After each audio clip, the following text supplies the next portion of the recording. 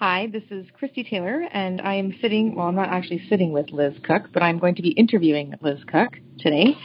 I met Liz Cook last year in Denver. We were both at a training offered by Dr. Clarissa Pinkola Estes, who, of course, wrote Women Who Run with the Wolves. And that particular training was for the purpose of taking that material and bringing it back to our respective corners in the world and teaching the material to young women, teaching the ways of the wild woman archetype. So in other words, we were both interested in the process of individuation. So I thought maybe, Liz, we could open up with you introducing yourself and tell us a bit about yourself. And then I thought maybe you could even speak to why and what drew you to that conference. Great. Wow. Thanks. My name is Liz Cook. My website is Core Awareness.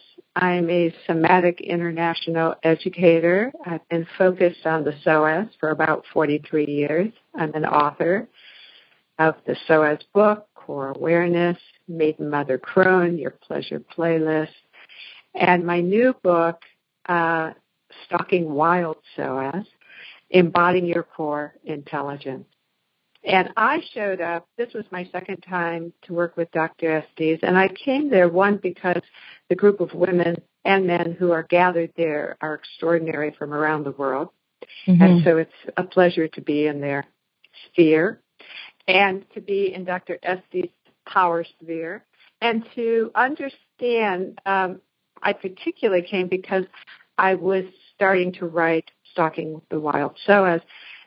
Stalking Wild SOAS is about self-embodiment, and so that idea of core embodiment is actually connecting with a core intelligence within you that you can access. I knew she understood that from the Women Who Run with the Wolves. And I also knew that story becomes very important as a way of actually integrating and assimilating and self-actualizing. That story can be kind of powerful medicine. So I went there for that reason as well, to be inspired. Yeah, it was inspiring. One of the things that really struck me, and even just commenting on what you just said, was the idea of being within that power sphere. And that was palpable. I mean, that was something that I kind of think back to every time I'm trying to, fall into my own power. Just how amazing being in that space was, how encouraging, and, being surrounded by the most incredible people from all over the world, and how important it is to actually find community like that if we're, talking about work like this. Yeah.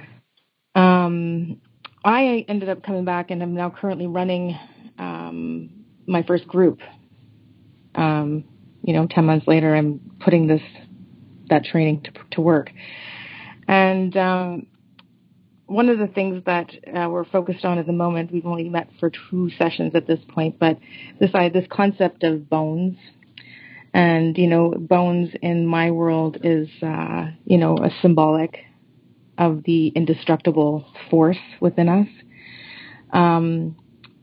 You work with bones. I'm wondering if you want to talk a little bit about your work with bones.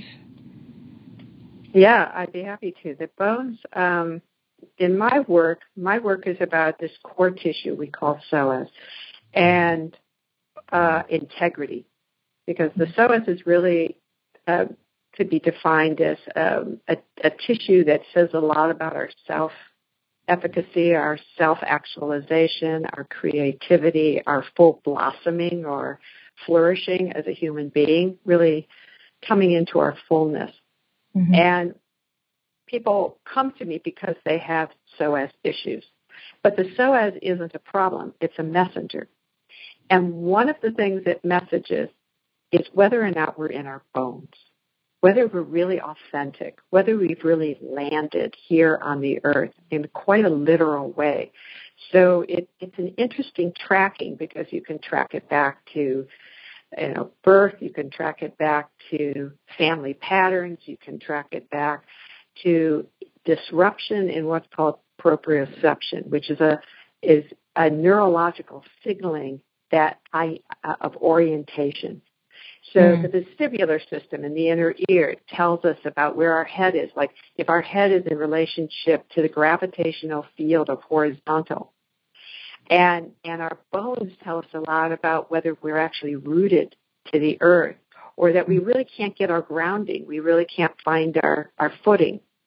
And so then the psoas starts messaging that, hey, something's, you're incoherent, you're not safe.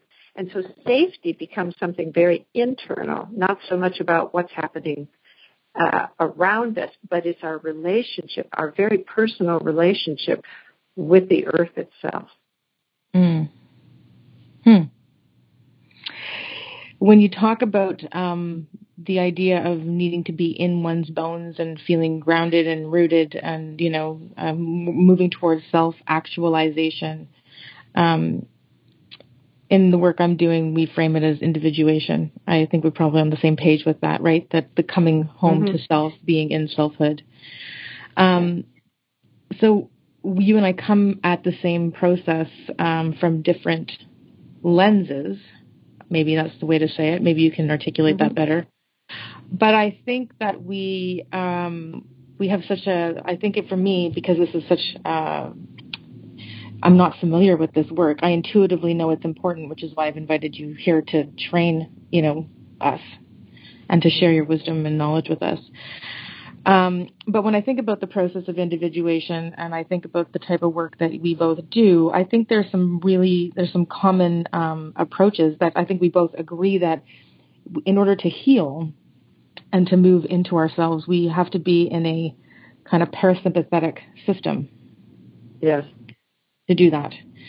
And so, in my work, that's a lot of slowing down. It's a lot of breathing. It's a lot of getting out of the pace and being, calming the mind, sitting with oneself.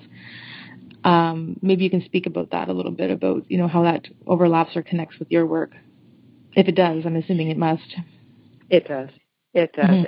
And the commonality is this pause that you're bringing in, the sitting with oneself. In a very physical way, one of the recommendations people will find on my website is constructive rest. It's been a keystone of my work from the beginning because constructive rest is on your back, knees up, feet on the floor.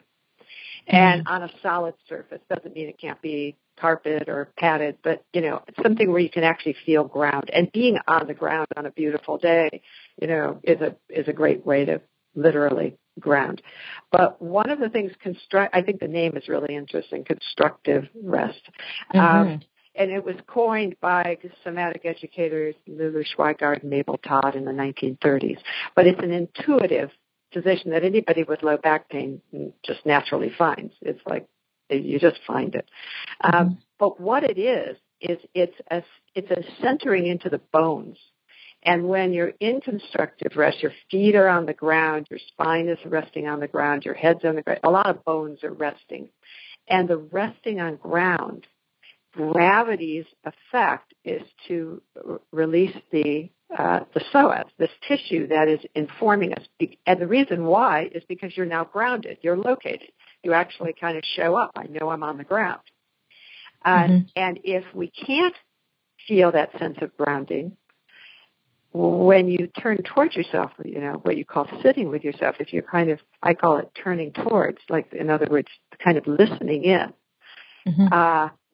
what it shows is that there's a disruption in the autonomic nervous system. So when I personally first started hanging out in constructive rest, I learned, to get, partly because I had severe back pain most of my early youth. One of the things I noticed was I wanted to jump up and run out of the room, and it showed up as like, I think the phone rang or somebody's knocking at the door, and there was a fear response. And then I started to see nobody's knocking, their phone hasn't rang. What is going on? What got me out of this position? So I tried to catch the moment I would jump out of the position. And it became this kind of fascination with what am I observing about myself? And I knew nothing about trauma or the sympathetic nervous system, or I just knew that I was having this response to literally jump out of my skin. Mm-hmm. And as I stayed in constructive rest, not for the long, not for hours or something, for maybe 10, 20 minutes, each time I would come in, I would start to be able to have this sense of space, is the best way I can express it, a pause in which I could actually observe my own nervous system. And as I began to observe my own nervous system, I could see that I was terrified. Mm-hmm. I was terrified, but I kept my eyes softly open, my ears, and my sense of the ground. So I started to know what I'm terrified about isn't in this room. It's actually not happening to me right now. Mm-hmm. So then I started to observe that, and as I could observe that, I could actually recognize that something was going on for me that wasn't a response to this moment in time, mm-hmm. but to something I was feeling much deeper in myself that was very unsettled and very unsupported. And that's when I started to learn how to nourish my parasympathetic. That's when I started to be able to simply be with myself and do nothing but just kind of hold space for me in a mm-hmm. room that I knew I was safe in. I'd lock the door as my way to feel that the impulse that someone would run in and jump on me, or the dog would come flying through, or whatever. Even when I had young kids, it was a way to just center in on myself that I found very profound. And it was all about landing in my bone. Mm-hmm. I mean, I see a lot of that in my work, that, people will come in, and this idea of safety, I don't think they don't articulate it necessarily as I don't feel safe, but they often are confronted with it the second that they are asked to sit with themselves, that it becomes too much, that they're picking up on too much, or it actually increases the anxiety, So yeah, I want to say something about that. I'd love to share something about that, mm-hmm. because I found the same thing when I was teaching. So I teach somatic work, and I'm teaching people to really sense their kinesthetic sensory system. Mm-hmm. And the kinesthetic sensory is your knowing. You know something. Mm-hmm. So, in my world, the body never lies. Even if you don't know the story, you don't have a story to tell, you don't have mm-hmm. even imagery, but you have a sensory system that never lies. Mm-hmm. And it's never wrong. That's the knowing piece. Very different than what I think happened, or what people have told me happened, or what I think mm-hmm. is going on. It's about that gut knowing. And that's mm-hmm. how it works. And when I would teach people to begin to really, about halfway through my workshop, years ago, I recognized that people were uncomfortable in that they started getting distracted, they started getting bored, they started complaining, and it was subtle things, but I started thinking, oh gosh, I'm not doing enough, I'm not entertaining them well enough, I'm not, what should I do to make them more comfortable? And then all of a sudden I had this knowing, and the knowing was, oh my God, they're in their core. Mm. They've arrived, they've landed. And the mm-hmm. reason they left is because it's not comfortable. It's not. And so there's all these other ways of distracting that try to remove that uncomfortability. And sometimes the uncomfortability is the unfamiliar. It's not necessarily negative. It's just, I think there's a difference between the two, of the familiar and the one of primal kind of, I don't feel safe here. Yes. Mm-hmm. At least that's what sometimes it can just be like, well, what am I doing here? Like people will say, I'm in constructive rest, and, I don't know mm-hmm. what to do, and, I don't know why, I'm doing this, and what's the purpose, and, and it's like, yes, I give them, validation of value. So there has mm-hmm. to be a story there, right? A story that creates value of why would you spend 10 minutes of your busy day in constructive rest. Mm-hmm. You know, Yeah. you know, and so I weave that story in that, you know, this brings your whole system into a parasympathetic state, which is wonderful to do at the end of your day before you have dinner and enjoy the evening. You know, so it can be a transitional period, but it's also a time to really just be, to not be doing, but to be. And one of the things psoas and bones in particular are about is being. They're not about doing. They're all about your beingness. And when you're in your bones, that's all you're doing is your being. The being. I've used that line actually with clients. The doing is the being. Mm-hmm. You know, if you really need to make it into doing, fine, you're doing, but you're being in your doing. Exactly. One of the topics that's coming up in one of our next sessions is this idea of intuition. Mm-hmm. And my question for you about intuition really didn't go too deep, other than the fact that, you know, we talk about our gut instincts, right? That's how we kind of connect to this idea of our intuitive space, our intuitive knowing. And you brought it up earlier today that psoas is all about that. Yes. Maybe you can talk a bit more about that whole concept of intuition. Yeah. Mm-hmm. Well, there's different ways of looking at it. On a embryological level, you know, your psoas literally emerges out of your spine, out of your midline. And in embryology, when the cell divides and you are on your journey to become you, there's a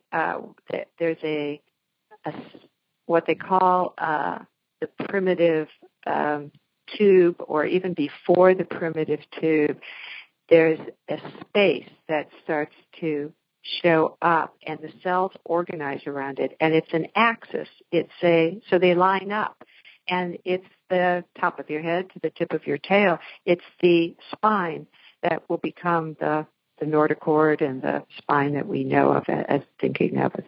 So it's literally the center of your body. So your psoas is literally emerging out of the center of your body, and it grows into your legs. So legs are about, you know, moving forward and expressing and manifesting and showing up and standing our ground.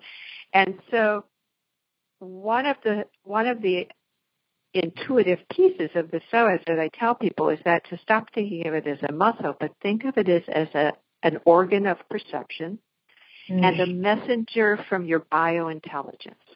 So what allowed you to come into being is an intelligence that you have direct access to. And that's what I think of as your gut response or your intuition. Now, gut response, people can have all kinds of gut response because that primitive tube is the gut, mouth to anus. And it's enfolded into this. It actually shows up embryologically and then is enfolded into the midline or this axis that is you. And so even though you grew in your mother's womb, she has her own axis, you have your own axis, and the earth has its own axis. And so what's true north for you is literally within you.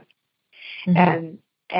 And so, you know, that the health of your knowing is a kinesthetic experience. It's a gut health experience. So when your gut is not, I'm really focused on this right now because I've been spending time at home, and I've been cooking, and I've been watching how food makes me feel after I'm digesting it. Mm-hmm. And I'm noticing how my sympathetic or parasympathetic is triggered by what I eat. So, you know, very practical things about developing good knowing can come from being very aware of your own sensory system. This deep sensory system we call proprioception. And proprioception, I just want to define, is an internal knowing that is connected to the earth. It's not about social dynamics. It's not about what's going on. It's about you literally being an elemental being. And it's very much within you, and it's how you understand the other information that comes in through your eyes, your nose, your ears, your mouth, through taste. It's how you actually know that material as being important to you. Mm-hmm. So when I think of knowing, I think of it very much of an earth-based sensory kinesthetic intelligence. And, we focus on mental intelligence in the society as being knowing certain things intellectually, learning to read and write and math and all the things that we think are important. And emotional intelligence is kind of secondary, and you're someone who is honing the emotional intelligence. Mm-hmm. And I'm honing the sensory or kinesthetic knowing and intelligence. Yeah, one of the questions I was going to ask is, from your lens, how you view the kind of, well, actually, let me back up. We spoke once in the past about this concept of mind, body, spirit. Right. And how you were saying we need to stop compartmentalizing those three things. Yes. Maybe you want to talk a bit about that. Yeah, my new book, Stalking Wild Soas, the byline I wanted originally was, changing the language of body from object to process. So as long as we believe in the mechanistic version of life, there is no soul. There is no center of being. So in the physicality of our body, there in anatomy and things like that, and so most of allopathic medicine, there is no emotions and there is no center of being. Mm-hmm. In embryology, though, which is science, there is. But the story that we're told is a mechanistic one of object. I take my body to the doctor. My body is bothering me, and then, there's the emotions. And I always say, well, where are the emotions, And they're in the brain or, maybe they're in the heart, And in Chinese medicine, of course, they're in the organs, as they're in all tissue. So changing and looking at ourselves as a living process is more like you're starting to talk about biodynamic concepts that are more related to the living earth. So thinking of our spine as a river means that, there's restorative gestures that can improve health and literally grow a better spine. That when people ask me the question, do I think I can change this? I look at them and realize they're under the spell of the mechanistic body because cells are constantly dying and recreating themselves. And you are an ebb and a flow. So it's inevitable that you will change. Mm-hmm. It depends how you want to change. Mm-hmm. But change is inevitable. So we're under a spell that we're an object. And that's why people can take their body and somebody can suggest that, they get spinal surgery or whatever for their pain. And then they're totally surprised that they come out with as much pain as they had going in. It might be different pain, but it's the same pain because they really haven't explored themselves as a system that actually can restore itself and the restorative process and what is invested in that. And that's part of our disconnect from the earth. Yeah, because, we talk a lot about, it's a process, but to then shift that a bit to say you are the process, we are a process. Yes, we are a process. We are always. So I look at posture, for example, not as a static event. Do you have good posture? Do you have bad posture? I look at it as expression. The organism, so to speak, has an expression. It's like the caterpillar. If you poke it, it will curl. So the person who's kind of comes in curled up on themselves is in a process. Mm-hmm. They are returning. Mm-hmm. They are returning to themselves. They are, and that's a good thing. There is collapse. The person who comes home from work after a hard day, kicks open a beer, gets on the couch and turns on the TV, is not in a process. It's in collapse. I mean, it is a process, but it's collapse. It's the same sympathetic response. They're disassociating. Yeah. But the person who's literally curled over on themselves, so what I always recommend for people is that if you're feeling that, rather than try to pull the other way, is actually consciously work with your intelligence, your biological intelligence.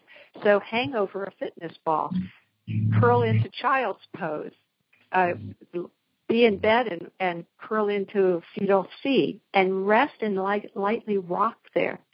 And I work with sound a little bit. And what I notice, like a long exhale of a SH, like a sh sound, very long.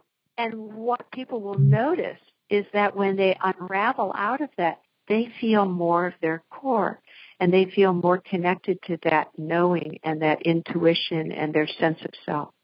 Mm-hmm. Yeah, it makes me think of just what we are fed, by the overculture, and fed by what it means to like really work the body, and people who kind of almost the way they think they're taking care of their bodies are in such punishing, it seems to me anyway, punishing ways. Mm-hmm. And we don't teach this idea of, you can go into that state of restorative, posture, or restorative, you called it restorative or constructive rest, and be doing just as much good, maybe more good for our bodies. Mm-hmm. Well, at different, yes. And so because the speed of life is a sympathetic, culture is a sympathetic response. Yeah. It's acting as if everybody's being chased by the tiger. We're mm-hmm. running places, we're not eating, we eat on the run. Those are all sympathetic, because when you're in sympathetic response, you don't eat. And so then when people do eat, they're basically trying to quell what emotionally they're feeling, right? It's just, well, they certainly don't digest. Yeah, there's no digestion. And they don't digest because you can only digest and repair in the sympathetic state. So even at night, so when people have chronic issues, some of what we have to look at is that there's not enough parasympathetic. And what I tell people is when they come in wanting to release their psoas, to get rid of this problem, to solve this problem, I try to explain that if you got rid of all your trauma, who would you be? Mm-hmm. It's you actually have to nourish the system, because it knows how to handle trauma. Your organism, the wild animal, the wild woman, the wild kingdom knows. Trauma is a response that's appropriate. It's that we don't allow ourselves to go through the restorative phase that brings resolution. Mm-hmm. And so then it goes on, and potentially gets, worse and worse, but it becomes a chronic or repetitive pattern instead of an actual, like I look at literally wild animals and how they respond to going down to the water hole and getting grabbed and almost eaten. Mm-hmm. And they get out and they go and they, shake and they, lick themselves all over, and they, sleep deeply, and they, and they're at the water hole the next day. Yeah. And they're not going, I'm not going back to that water hole. You know what happened to me in that water hole? Mm-hmm. It's like, so actually thriving, what I think of as thriving, not just surviving, but thriving, is about nourishing the parasympathetic. And that's about the beingness that we're talking about. That's a parasympathetic state. Yeah. I'm going to go in a different, it's all connected, but a bit of a different direction. I want to ask you about this concept of creativity. I received a card yesterday from someone, and on the cover it said, "Creativity springs from the yearning to be the fullness of who you are." Nice. It made me think of you, made me think of your work. You talk a lot about yearning and longing with respect to the psoas. I don't think we've touched on it yet. No. So what the partner, from a tissue point of view, psoas is deep in your core. It's kind of part of the what you could call the sacred geometry. Okay, it's a triangular tissue going from the spine to each leg. You have one on each side. very deep in the core, very subtle. When, a lot of people go, I can't sense my psoas. I said, I think that's a great thing. You don't go around sensing your organs unless something's wrong, and then you start going, God, something's wrong in my kidneys or, my bladder's hurt, That's how psoas is. Psoas is like a cloud, it's very elusive. So when people are coming to me saying, I know where my psoas is, I know that their psoas is compensating for something and doing a job that's not its job to do. And so it's changing the nature of psoas. Well, the iliacus is tissue that is in that sacred geometry, goes up in a triangular area from the pelvis or core up to the arms, and about expression and about reaching and longing. And it's very superficial, and it's about how I interact with the world.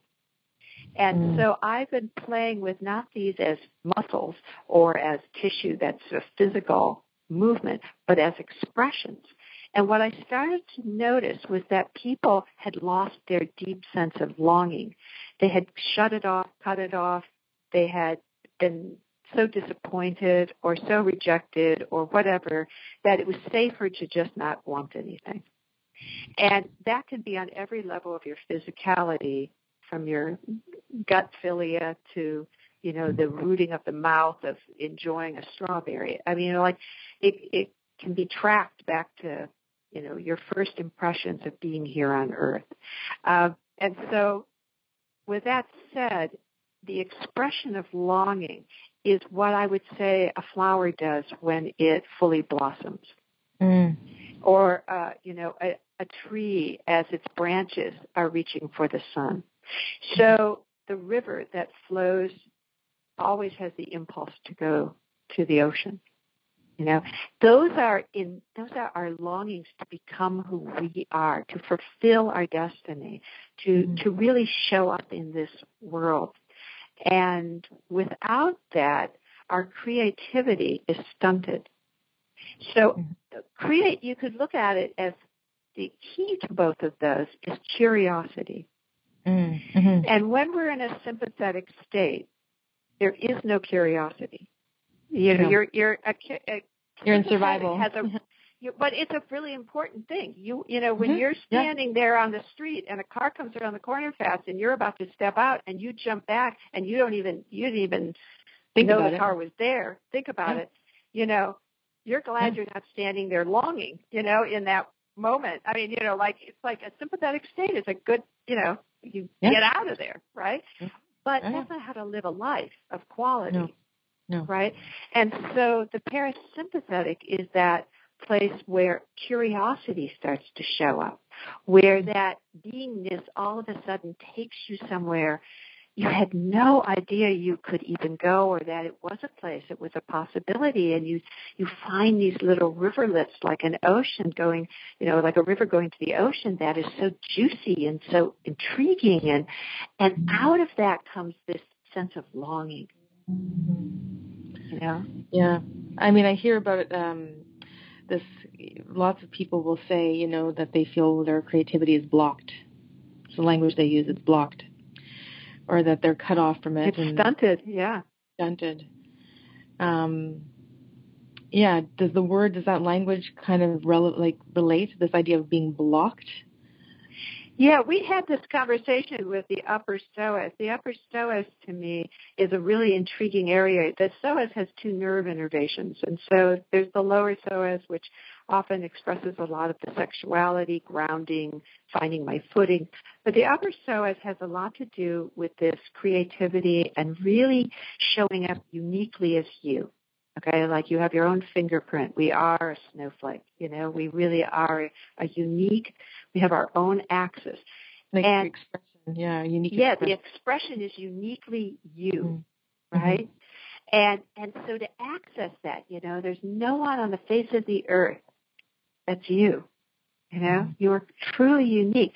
So how do we self-actualize? Well, the upper psoas is the kidneys float on the upper psoas, so the adrenals float. So a lush, juicy psoas is important. It's actually the filet mignon in an animal. It's the cut of meat that meat eaters eat that is tenderloin because it's the juiciest. meat. If you're a vegetarian, think of your psoas as juicy cucumbers. It's a metaphor, but whereas we literally are the filet mignon. So this juiciness is about our, how we express ourselves, how we show up, how we play, how we create, what we create, and how we interact with the world and on each other, and literally manifest. So what happens with a young child who life is, they gets the message that they're not okay, that who they're showing up to be is not acceptable or is not wanted, or there's a fear response there that gives them primal cues that they're not safe. These are primal responses that I work with, and they're very important for survival. But then as an adult, you're still got that going on, and it's stifling, and it shuts you down. And literally what it's doing is you're engaging the psoas to stop all that feeling, that sensitivity, that awareness, and cutting off from our gut instincts. Yeah, our wild instincts. Our wild instincts, yeah. That's right. Don't behave that way. Sit down, pay attention. Yeah, the idea of this over-domestication, yes, what we got it. Yeah, what we are. That's where it takes place. And what it does is it shifts the diaphragm slightly forward. It cuts off the blood circulation a tiny bit. So it decreases your sensory system, because you're getting less oxygen and less blood. You're playing dead in a certain way. And what ends up happening is you have less emotions. But then you also have less creativity. Yeah, I hear that too. I feel dead inside, Yeah. Yeah. So my work is to reawaken that. That's a biological, it's emotional, but what's beautiful about the segue here is this ability to flow back and forth is an integration. Yeah. So, for example, that there's beautiful, simple movements that I work with that are very primal in the sense that they're very simple, like curling and unfolding. Okay, so like a leaf curls in and a leaf unfolds. I mean, it's as simple as that. And when we play with these, and we understand that they have meaning, so we're not like, what are we doing on the floor, curling in and curling out, but we're curious about, well, what does this do? All of a sudden, we wake up the sensory system, and we hear the wind, and we taste, the tea we're drinking, and we smell, the coconut oil someone's wearing, and and we're like opening up. We're becoming what I call porous. And then we're recognizing we can start accessing that longing again. Yeah. I hear you say the word play a lot. Yeah. Yeah, I think it's important. Life is the game that must be played. Yeah. But there's an element of play, I think, the freedom of play, like how play allows us and how, we've been cut off as adults. I don't know how many adults are in touch with their longing to play. Yeah. And actually, I hear it a lot. I hear a lot that people in my classes go, I don't know how to play. Yeah, it's very, They don't even say, I forgot how to play. They go, it no longer feels intuitive to them. It feels like something that they have been, like, really fundamentally cut off from. Yeah. So one of the things I recommend doing is actually, and you suggested this with the project you gave a client with the collage. Oh, yeah. Remember, you told me that's a little brief part, just a smidget of that story of how, and I said, oh my God, that's a fabulous idea. Well, having a place where you have some toys, whether it's, like for me, I have some, at this time of year, I take out all my garden books that are my very favorite, which otherwise I don't have. I only have favorite things. And mostly because I love the pictures in them. And I don't do it to read. I do it to inspire. Or I have a swing. I have a long swing from a elm an oak tree, huge oak tree in my yard. And I have one of those long swings. And it's in my yard, and I walk by it, and it calls to me. Yeah. Wow. And part of me, I hear this voice that goes, you don't have time for that. And then I realize that's the conditioning. Mm. And I turn towards and I let the swing take me. Yeah. And I play. You know, and it can be toys. I work with balls a lot, and people love playing with them because it wakes up the child again. You know, get one of those fitness balls. Pretty much everybody has one in some back closet in the garage or basement from fitness days. Those big ones, the big balls, the colorful balls, or go to Target and get one, and just curl your body over it. So you're folding over it and just hang out there and rock. And just let that be play. Okay. Yeah. Well, I mean, I'm so excited that you're coming here. You'll be here I'm coming to Winnipeg. Winnipeg, yes. Very excited. We're very lucky. I've never been to Winnipeg, Canada. Okay. Yeah. You'll be here on the 27th and 28th. I wondered if you want to just briefly speak about what people can expect if they choose to sign up for your workshop. A lot of fun, a lot of play, a lot of grounding, and a lot of getting in your bones. I'm going to teach you things like bone tapping that helps you get a vibration, because bone is where blood is made. It's where our ancestral connection to ground and earth is. Our animal is in the bones. And like that wonderful story, Dr. Estes La Loba, it's the calling. With the workshop we went to was singing. What was it? Singing down the bones. Singing over the bones. Yes. So I work with getting us in our bones, because once you start to show up in your bones, just like that story, there's a kind of, the skin starts to, the body starts to reappear, and the eyes begin to get wild with enthusiasm and enjoyment and play. And so we start to really show up in ourselves, and we get these ideas that, like, wow, this is what I need, or this is what I want, or this is what I long for. So it's about embodiment. Yeah. Okay. If they have any questions, is there a You can find me on coreawareness.com. Yeah. You can certainly talk to you if you know Christy. If you're listening to this, go to www.core, C-O-R-E, awareness, AWARENESS.com, and go to the workshop page. You'll find it under the International Workshops, the Winnipeg, Canada workshop, and sign up and come play. Okay. Well, I, again, am so excited.